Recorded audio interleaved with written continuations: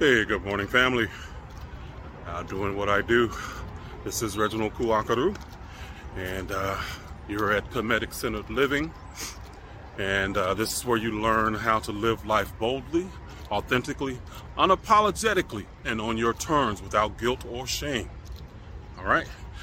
So, one of the things I wanted to talk about today was something I talked about this on my live last night, and but I wanted to reiterate this here on one of my coaching walks, I guess you can call it, is that the idea of the divine feminine.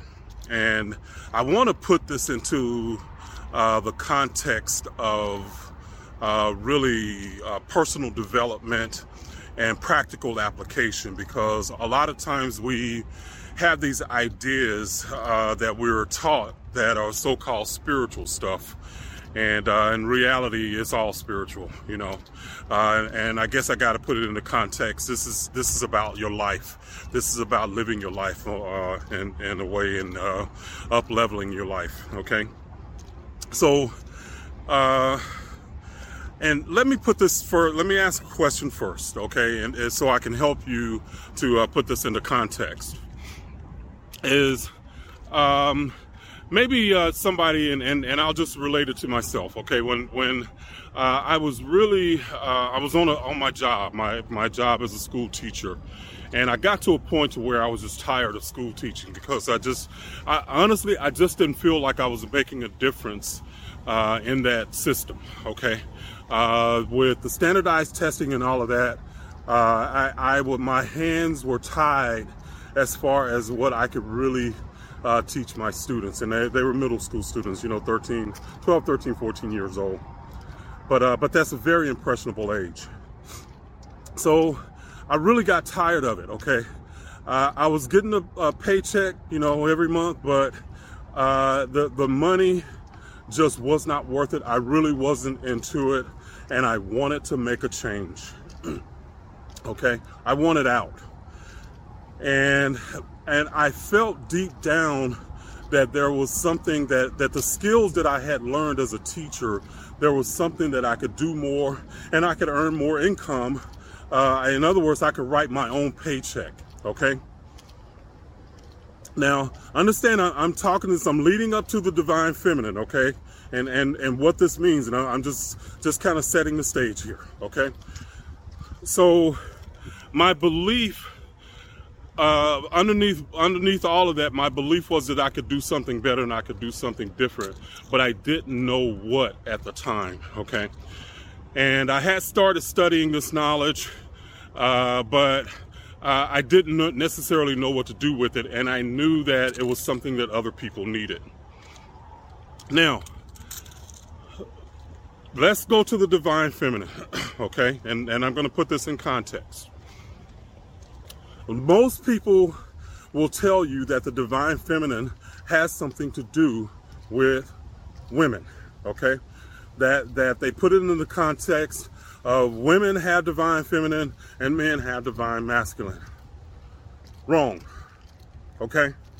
And this is going to make sense. So stay with me. This is going to make sense. Just use common sense and tell me if it doesn't make sense to you.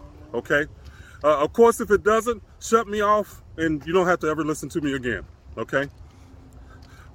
Now, understand that when the ancients, we translate ancient text, people are using their creativity to try and put it into the context of our language today. All right. So when they're talking about the idea of divine, understand first, divine simply means universal. Okay.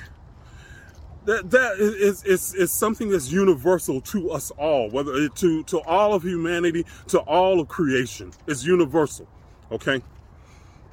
So the divine feminine is something that is universal to humanity. It doesn't matter if you are a man or a woman. The divine feminine is something that is in the context of us as beings, as human beings, okay? So that's the first thing to understand, that when people are talking about divine feminine energy and stuff like that, understand it goes deeper than divine feminine energy. Now, what I am telling you, this is another thing that I get, is people will ask like, well, what book did you get that from? Okay? As if, in other words, I'm just regurgitating something that I read from a book. And guys, my insights do not come from a book.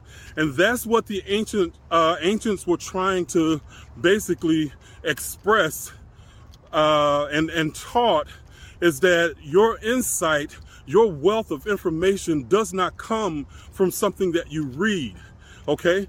The words can't communicate all the knowledge and information that is needed to gather insight and to gain wisdom, okay?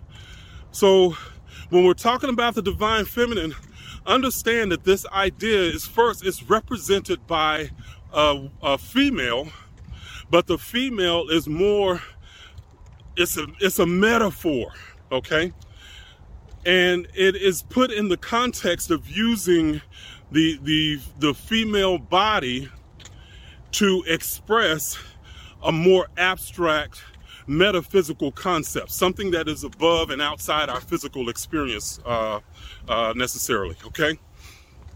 So in this context, one of the ways that you can look at it, and I said one of the ways because people want to take these ideas and give them one single interpretation, and that's it.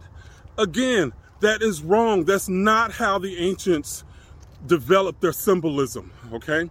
It goes a lot deeper. And I talk about this in my class, The Esoteric Christ, my course, The Esoteric Christ, and get a little bit deeper. But we're going to stay on the context of the divine feminine. So, using the female anatomy, where does creations come from? Okay? In other words, when something is birthed, or using the analogy of a child that is birthed into the world, it is first in the womb of the mother. Okay? So in this context, the divine feminine is where any creation or any creative aspect is birthed. So when I was wanting to basically do something different, I had to tap into my divine feminine wisdom and figure out what I was going to do. I had to go through a creative process. And what came out of that creative process is something that we call the divine feminine, is where that creation is birthed from. I don't care whether you are a man or a woman, okay? Men birth ideas into the world just as women birth children.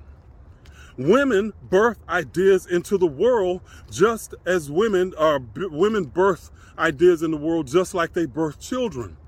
The process is the same, no matter whether it's a child or a business or a building or an invention. It is the same process, okay? And your divine feminine is where that process or that creative process happens, okay? Again, whether you are man or woman, all right? You're not gonna hear this in a book, okay? The way I'm explaining it. But I'm asking you again, just to use common sense and question yourself, question me. Does it just make sense what I'm saying as far as the divine feminine? There is a reason why the ancients used symbolic language to express ideas, because a lot of times written word could not express the idea, because it was meant to have you tap into your own insight. That's why symbolism was used, okay? When we had these ideas written down, like in the Bible, what you're getting is actually esoteric knowledge that was written down. But it was written in a way that it was coded so it could still, the person that had ears to hear could still read that and understand that there was something more to it. So when you're reading Bible scriptures, And the Bible stories, and I like to use Lazarus, the story of Lazarus is one of those, because there's so much, there is open and blatant esoteric Egyptian symbolism written into that story, okay? It's blatant if you know what to look for with the symbolism, okay? If you understand the ancient Egyptian symbolism, all right? But that's just the tip of the iceberg once you even figure that out, okay? So the divine feminine is relevant to men and women, okay? To women and men. It is not a divine feminine energy. What if I can help you understand what the divine feminine is for all of us, it is the environment, our inner environment, our inner womb, okay? It is where our creations come from, all right? So if you're going to change the world, okay, your creation is going to come from your inner environment. But what we have had happen within us that have been believers in Christianity, we have had our inner environment corrupted, okay? With doubt, fear, negativity, lack of belief that we have in ourselves of even creating something, okay? That has to change. You have an absolute superpower and the ability to create as a god or goddess in training, okay? But you have to understand these ideas. Well, no, you don't have to. I'm saying to you that in order to develop who you are, to bring into reality your desire that you want to create. And what I'm hoping is that people who are desiring to make a difference in the world and to impact their communities will take this knowledge and start to develop whatever they need to do to impact the world, okay? People that are in business, people or that want to go in business, you have to tap into that divine feminine, but you have to change your environment, okay? That's one of the reasons why I created the African Mind Rewire. You have to change your environment. You have to rewire your mind and from the corruption and from the negativity that you get from religion and a lot of other sources in our world today, from our TV and stuff like that. We literally have our minds hijacked and are really made to believe in our limitations when there are none, all right? The only limitation is in the mind, in your mind, all right? But you have the ability to override that. You have the ability to create and birth something more into the world, all right? So that's what the divine feminine is about. In the Bible story of Adam and Eve, we've been given a story that Eve corrupted Adam. But understand, the story had a deeper meaning. Eve, as the divine feminine, represented our intuitive wisdom, okay? Adam was the ego that is turned into the physical world. And please don't take the ego as something negative. People teach that, get rid of your ego, do that. No, it serves a purpose. And it serves a powerful purpose, okay? But Eve, esoterically, was the intuitive wisdom. The snake meant and represented wisdom in ancient iconography and ancient symbolism, okay? So again, you have to understand the symbolism. And I'm teaching that in my course, one of my courses, and I'll put up it's basically teaching esoteric language and teaching the Kemetic esoteric language to you. But this is what it'll do. Understand, our intuition comes from our divine feminine. Okay, our creativity comes from our divine feminine. If you're going to create anything and birth it into the world, you first have to tap into your divine feminine. And if you don't grasp that and understand that, if it is corrupted with doubt and fear, your creation probably won't be able to break through the physical barrier from the metaphysical. All right? So I hope this is helpful to someone that has been wondering about this or has thought about it. I hope that it is provocative enough that you will at least go and study something a little bit more. All right, because we have to change some things in our society, and we have to, as a people, especially and I talk specifically to my Black community. We have to change some things, you know, and there's no savior coming, you know, there's us, you know, and I'm not saying that from let's focus on the negative stuff, because I know people will do that, you know, oh, the European, this, European. No, fuck that. We got to take care of it ourselves, okay? Quit pointing fingers and the blame game. I know all of that. Again, I've been around for a long time. I'm ancient. Okay, maybe not that ancient, but I've been around and I've seen some things, okay? And I know that the complaining and finger pointing does not work. I mean, think about it. Has it?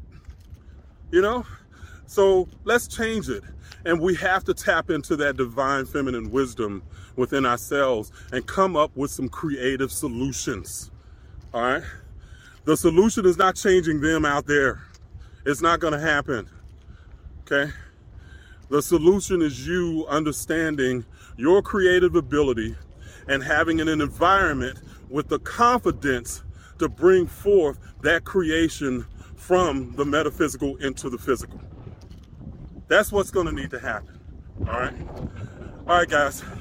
I'm going to be signing out. Again, this is Reginald Kuakaru at Kemetic Center Living. I hope this wind is not too much. It's starting to get a little bit chilly now on that walk, but I like it. But y'all have an amazing day, and I will talk with you another time, okay? All right. Y'all have a great day. Bye-bye.